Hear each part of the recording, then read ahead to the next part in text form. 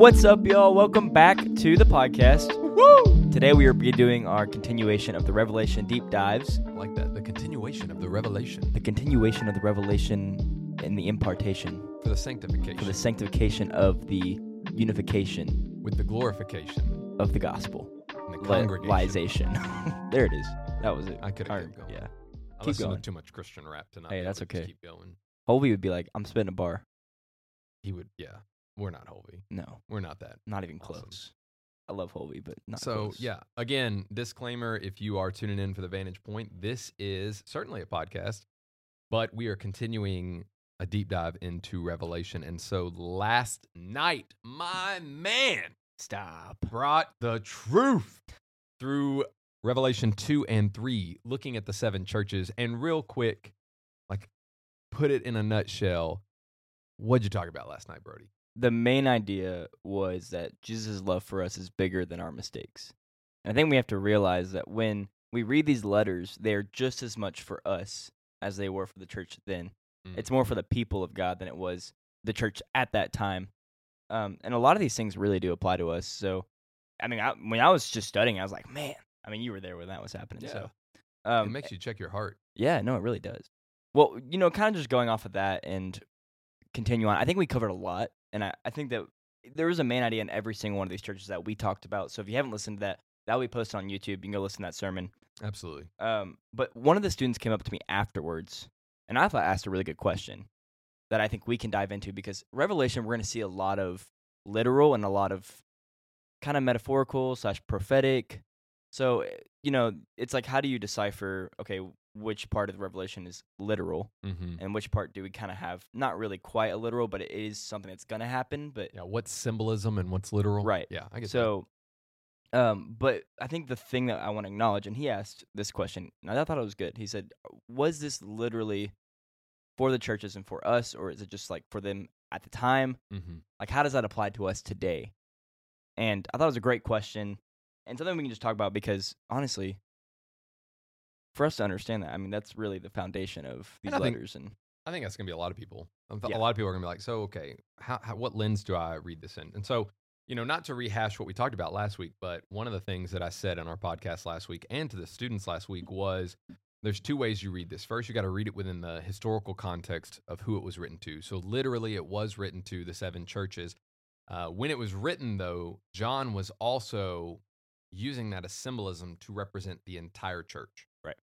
And then Jesus would say, I want to teach you, I want to reveal things to you now and for the people to come. And so, yes, it was written, all of these were written specifically to the 7 churches, many of which Paul would have already had a relationship with, Paul would have had a relationship, but John was the one writing to them, so they would have already been developed, and it wouldn't have been unreasonable for them to receive a letter. But it's also 100% written to the church today. Amen. Yeah. And it's applicable to the church today. 100%. Because some of the things that he hits on, and I think it's important that we dive into them, they're significant for us today. Definitely. And even and let me say, doesn't need to necessarily be a dive deeper into what you talked about, because I thought you actually did a very thorough job. So I would say, if you didn't listen to it, check it out on YouTube, on the students page, on the IBC students page. But let's break down what's going on with these churches and how it is applicable to us. So, for example, the church of Ephesus, be on guard against false teachers. Think we got to deal with that today? Oh, yeah. 100%. 100%. Right? Yeah. But, and this isn't in your notes. I took pretty good notes last night during your teaching, but you said that Jesus knows his church. Mm-hmm. And in that, he knows the good, the bad, and the ugly. Yep, all of it. Jesus knows his people. And so for the church of Ephesus, he's saying, be on guard for false teachers. They're coming. Yep. Jesus would say that. They were going to be wolves in sheep's clothes.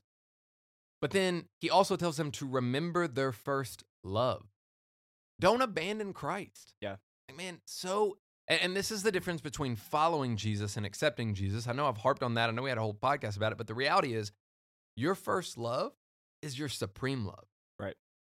Don't merely accept him into your life, but give him ownership of your life. And one of the other things that you said is, and Jesus hits on this in all of these letters, is repent and turn to Jesus. Yeah. Turn away from yourself and turn to Jesus. The American church needs to hear that. I would argue any church needs to hear about that, but the American church needs to understand you need to quit abandoning your first love and turn to Jesus. Yeah. In how you spend your money, turn to Jesus. In how you plan activities, turn to Jesus. Quit trying to do everything you think that will work and start honoring and glorifying the Lord. Yeah. And make it about the gospel.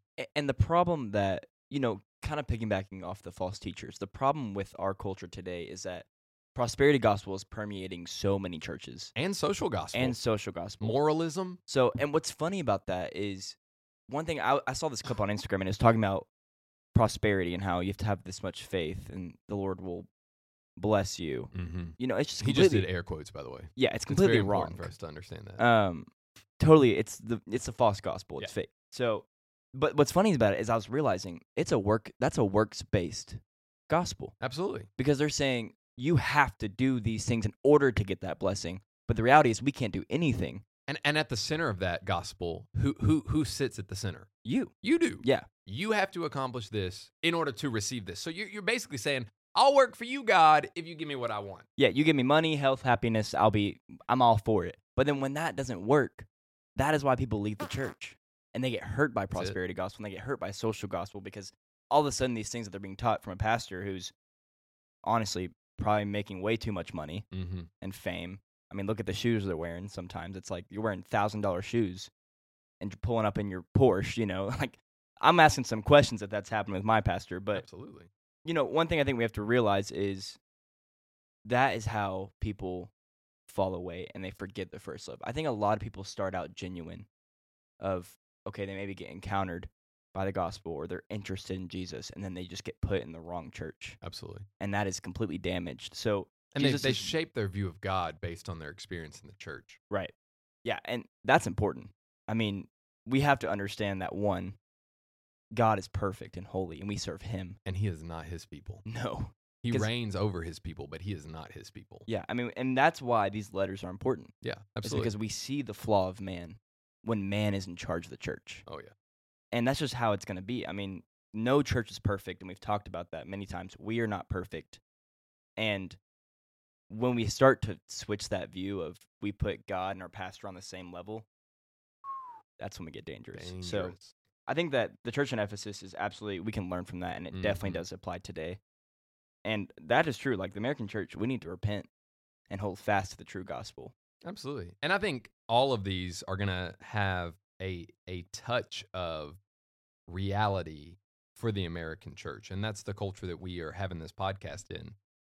So quickly we go into the Church of Smyrna. Pretty good church. Yeah. Church of Smyrna. Jesus didn't have too much to say bad there. They were running with endurance, fighting the good fight, and ultimately they had this view, and Jesus wanted to encourage them in this view, is that this world is not our home. Mm-hmm. So like you're in the midst of a lot there going on at the Church of Smyrna, but man, God he's with you, so don't have fear. And just know that this is not your home. And they were doing a good job of that. Yeah, in the face of persecution. In the face of persecution. Yeah, it's literally, Jesus says, I know your tribulation and your poverty, but you're rich, and the slander of those who stay with or say that they are Jews and are not, but are a synagogue of Satan. Ooh, behold, this is crazy. Second part of verse 10, behold, the devil is about to throw some of you into prison so that you may be tested.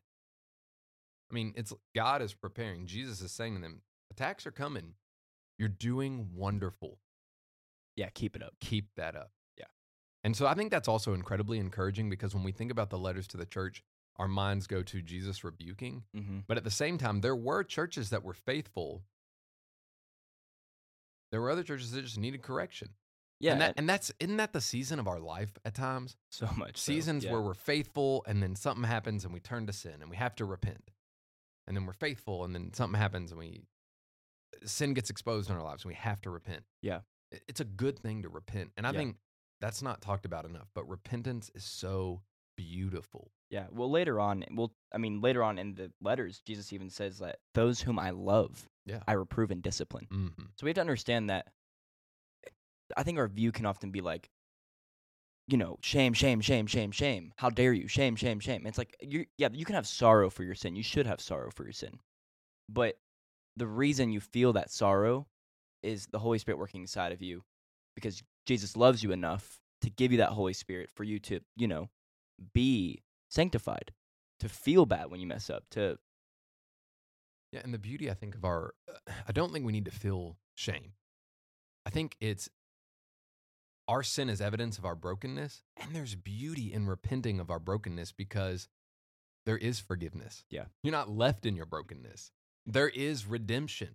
There's one who has satisfied the wrath that your sin deserves. And so instead of listening to the enemy and feeling the shame when maybe you're distracted or you're tempted or you're tested, you can feel the freedom of giving that weight to Jesus through repentance and allowing him to do a work in you that is your joy. mm-hmm. So that's significant. Go on, the church of Pergamum. Pretty cool stuff. Jesus knows our persecution. He knows what we walk through, and he tells them that exactly. He Yeah. knows where they dwell. He knows exactly where we're at. So for us today, we have to understand Jesus isn't surprised by the sexual climate that our country is in. Right. The gender confusion that exists within American culture right now does not catch God off guard. The immorality that is present in our everyday lives, from entertainment to social media to what we're exposed to in our school and education systems, that does not catch God off guard. Yeah. He knows our persecution. So we need to turn to him in the midst of that persecution and stand firm on his truth. Why? Because exactly what he tells the church of Pergamon applies to us. He promises our fulfillment, and Mm-hmm. ultimately, he is our fulfillment. That's significant. So when this culture tries to saturate us, we can fight that saturation with God's word and with his truth.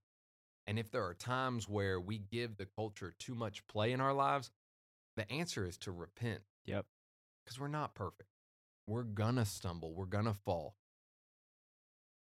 The Christian life is not a sinless life. Mm-hmm. I think a lot of people think it is. Yeah. And The Christian life is a sanctifying life, meaning you won't be sinless, but you, as you grow closer to Jesus, will continue, Lord willing, to sin less and sin less and sin less and expose more sin that is deeply buried in the very fiber of who you are. yeah, and if you have the expectation on yourself that I need to be perfect completely, Mm. you're gonna get tired. Yeah. Like that's gonna wear you down because you literally are incapable because of your humanity to get to that point. But that's why Jesus did that for us. So we didn't have to, because obviously God knows we can't. No. So in our sin nature, we can't. And we'll fail every Yeah, time. we We'll will. fall short every single time. Yeah, and that's important. So the theme of repentance is, so strong in all these letters. And I would argue the theme of repentance is strong all throughout the New Testament. Yeah, true. Repent, for the kingdom is at hand. Yeah, I mean, so many times. So we should have that practice in our lives because Jesus modeled it. Repentance talked about isn't it. something that we should run from. It's something that we should run to. Yeah. And I think the enemy has succeeded in some of his attacks within the American church and in the lives of believers to say, no. Repentance is an admittance. So, sorry, let me phrase that. Repentance is an admittance that brings shame. Mm-hmm. That's how he stops people from doing it, which is why people are slave to pornography, slave to same-sex attraction, slave to so many twisted sins that we believe bring shame. No, repentance may be an admittance of a brokenness, Mm-hmm. but it's all for the purpose of forgiveness and reconciliation. It's a confession to say, Lord, this is bigger than I can handle. I need a work. Yeah. And there's not shame in that. There's forgiveness in that. And that's why the enemy doesn't want you to be repenting, because he knows once you walk through biblical repentance, you're going to start to not only receive forgiveness, but you're going to be calling on the Lord for help. And there is a supernatural presence that exists inside of you called the Holy Spirit who is going to equip you and strengthen you. And then there is a body of believers who also struggle with sins that are going to come alongside you and battle with you. Repentance has to be our theme. That's powerful. Yes. I mean, thinking about, yeah, man, that change your mindset on it. I mean, Bro, you I got know. to start You got changing your to. mindset on repentance. Because the enemy doesn't want you to. Right. Yeah, because that's where the victory is. I mean, the ultimate goal would be, to get them to never repent. Stay in darkness. Exactly. Never leave. Never. Stay here. It's so dark and scary. Anyway. All right, so the church of Thyatira. This is church number 4. Jesus commends them for some pretty good stuff that they're doing. Yeah, stuff that, the prayers that we would be commended for our love, faith, full faith. service, and endurance. Like, man, that's great. However, he also rebukes them for your good. You said this, and I thought this was so key. All throughout the churches, he says, I know your works. Yeah. And when he says, I know your works, that's a good thing. But then it's typically followed by, but I have this against you. So it's almost like it's the bad news sandwich. I know these good things, but I also need to check you here, which is, dude, again, we should welcome that checking of our lives. Yeah. And so he does. He certainly checks the church of Thyatira. Yeah. Because they're hunted down, it says. I mean, I will say that there was not a lot of time to go deep into this, but the Jezebel, you never want to be compared to Jezebel. Because she was probably the worst of the worst when it comes to Israel and like rulers and authorities.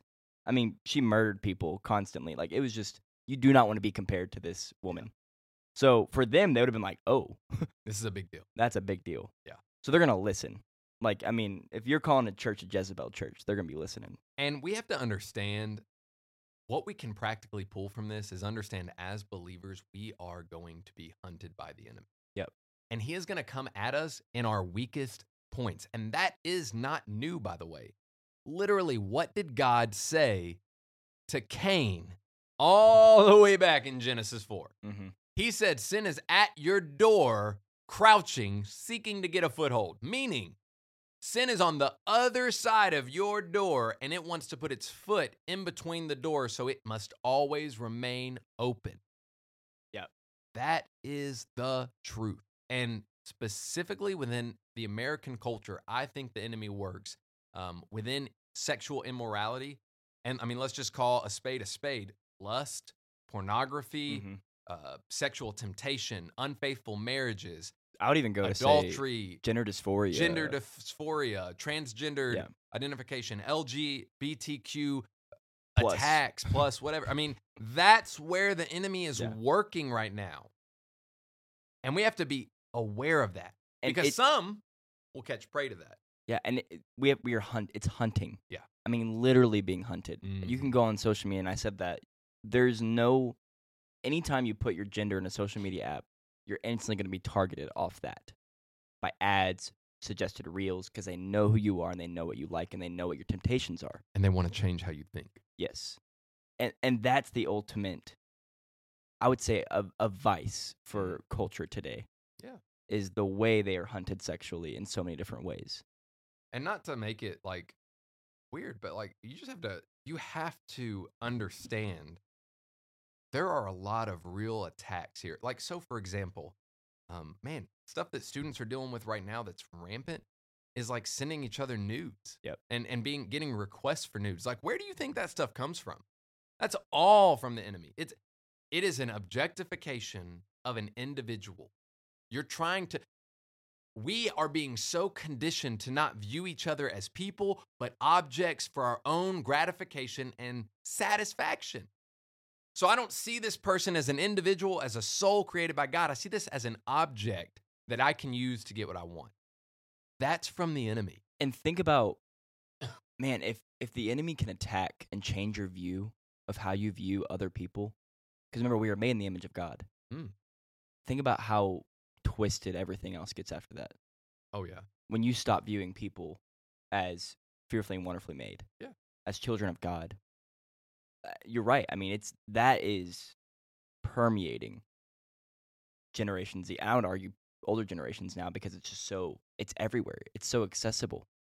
And I would paint the other picture and the other side as well, is our response to these things isn't to hate individuals. Certainly we can hate the enemy. I mean, the enemy is the enemy. We can't hate people because they fall prey to the enemy. And sometimes within Christian culture, that's been the response. Oh, you identify as a transgendered person. Oh, you identify as a homosexual. Oh, you identify as someone who, whatever. We hate you. Now, we may not say those words, but our actions have created those feelings. Yep. That's not biblical either. Nope. Biblical approaches to that are to draw them to the truth which is found in God's word in love and help them see who they are, what they were created to be, who they were created to be, and who God is that loves them so much that he has sent Christ for them. Yeah. Not shun and hate and disown, but instead take the truth in love. And that's what Jesus does to these churches. Mm. That's the thing that's great about every one of these letters. They end with a promise, a hope. And that is the beautiful part. That's what we have to understand, is that that's how we are supposed to act as well. He's modeling for us Absolutely how to approach people in their sin and call them into repentance with love. We're not called to conform to the world. We're called to reach the world. Mm-hmm. It's not our job to condemn the world. It is our job to reach the world. I loved what Ephesians 3 said. How in the world is God going to make his mystery made known to the world and to the heavenly rulers and authorities, which, by the way, are the demons? It's through his church. It's the mystery made known that is manifested in the people of God. That's going to be God's proclamation to the world and to the demons. I am greater. That's powerful. That is powerful. That's what we're meant to do. Yep. Let's go to the church in Sardis. Yeah. I think that This is hard. this is a hard one to deal with, and mostly because you can see it everywhere. I literally wrote in my Bible, scary, on verse 1. Yeah. Literally. Second part of verse 1, it says, I know your works. You have a reputation of being alive, but you are dead. Ouch. Yeah. Then my mind goes to Ephesians 2. Yep. Once you were dead in your sins and trespasses in which you once walked, following the prince of the power of the air. But God, being rich in mercy because of the great love with which he loved us, made us alive in Christ Jesus. What he's saying there is, you got this reputation of being Christians, but you're dead spiritually. Yep. It's not that you once walked. It's that you are walking. You are following the desires of your flesh. You are being controlled by the passions of your mind and your flesh. Like, that's intense. Yeah, and that should wake you up. That's why I love what he follows it with. Yeah. Wake up, and strengthen what remains that is about to die. And I think students need to hear this. I needed to hear this as a student. You can't be in both ponds. Yeah. Are you alive or are you dead? You will always have a reputation. Hear me, and it doesn't just have to be students, anyone listening. You will always have a reputation.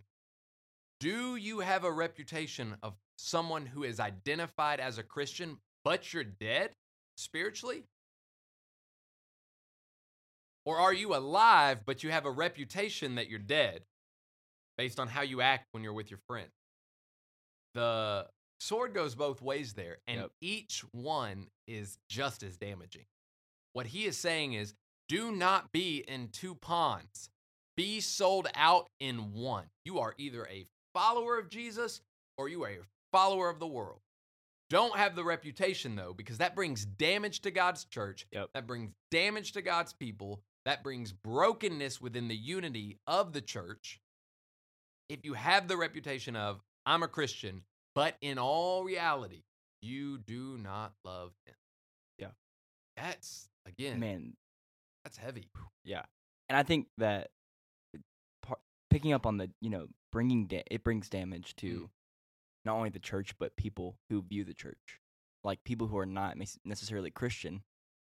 And you're saying, yeah, I follow Christ, I follow Jesus, but then I'm going to go do all these things that everyone else is doing, so my life looks nothing different. Yeah, and then you come into, then people, by God's grace, are brought into the Christian community hoping to hear the truth of the gospel, hoping to see the fruit of what the gospel does.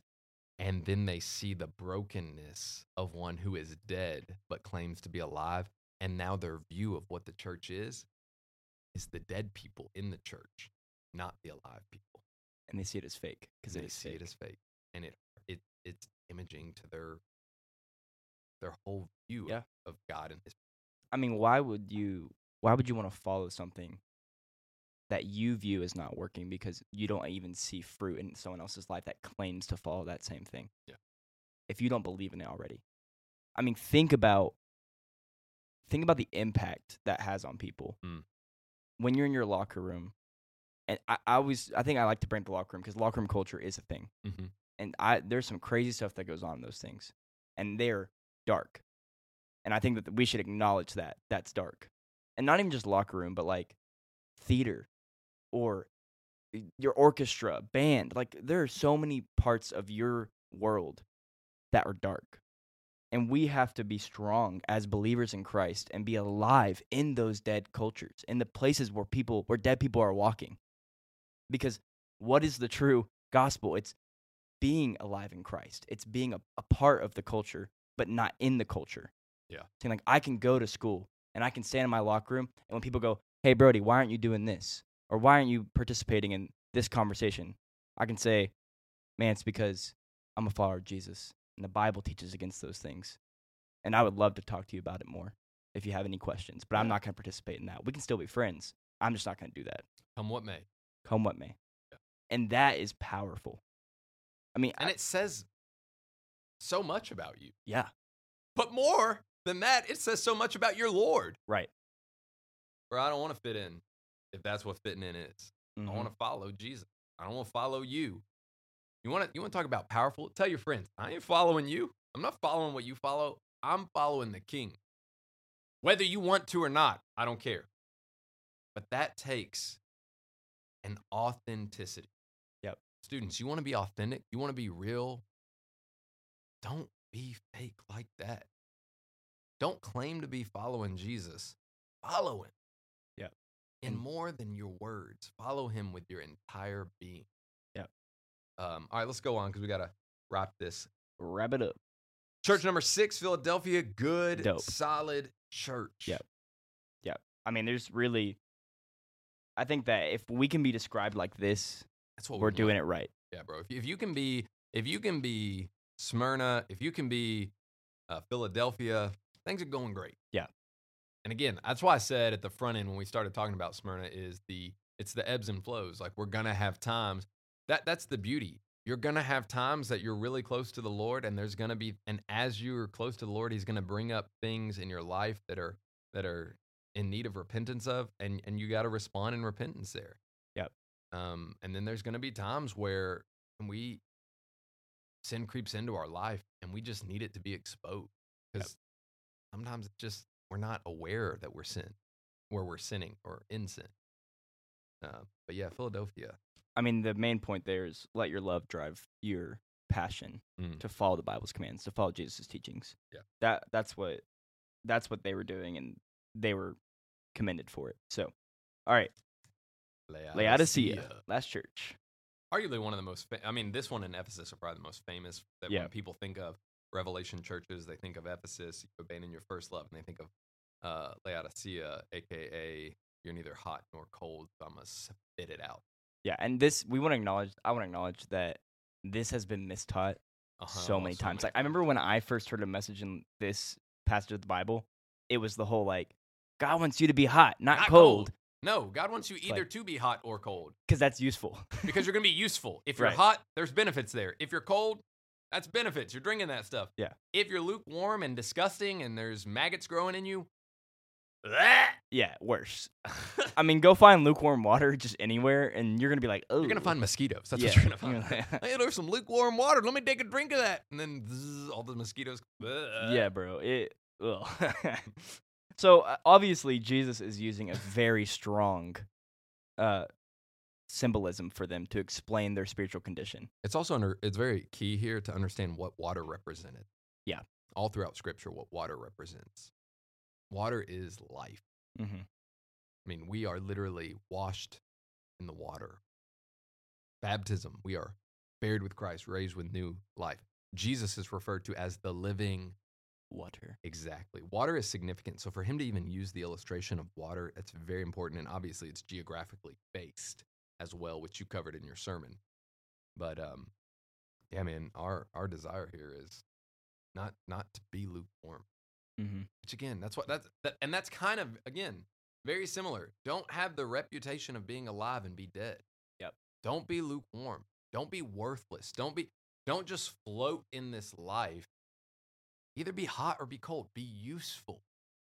And that's not saying that hot or cold, one is better than the other. He's saying be useful. Be authentic. Yep. Be real. Mm-hmm. Yeah, because that's going to be way more powerful.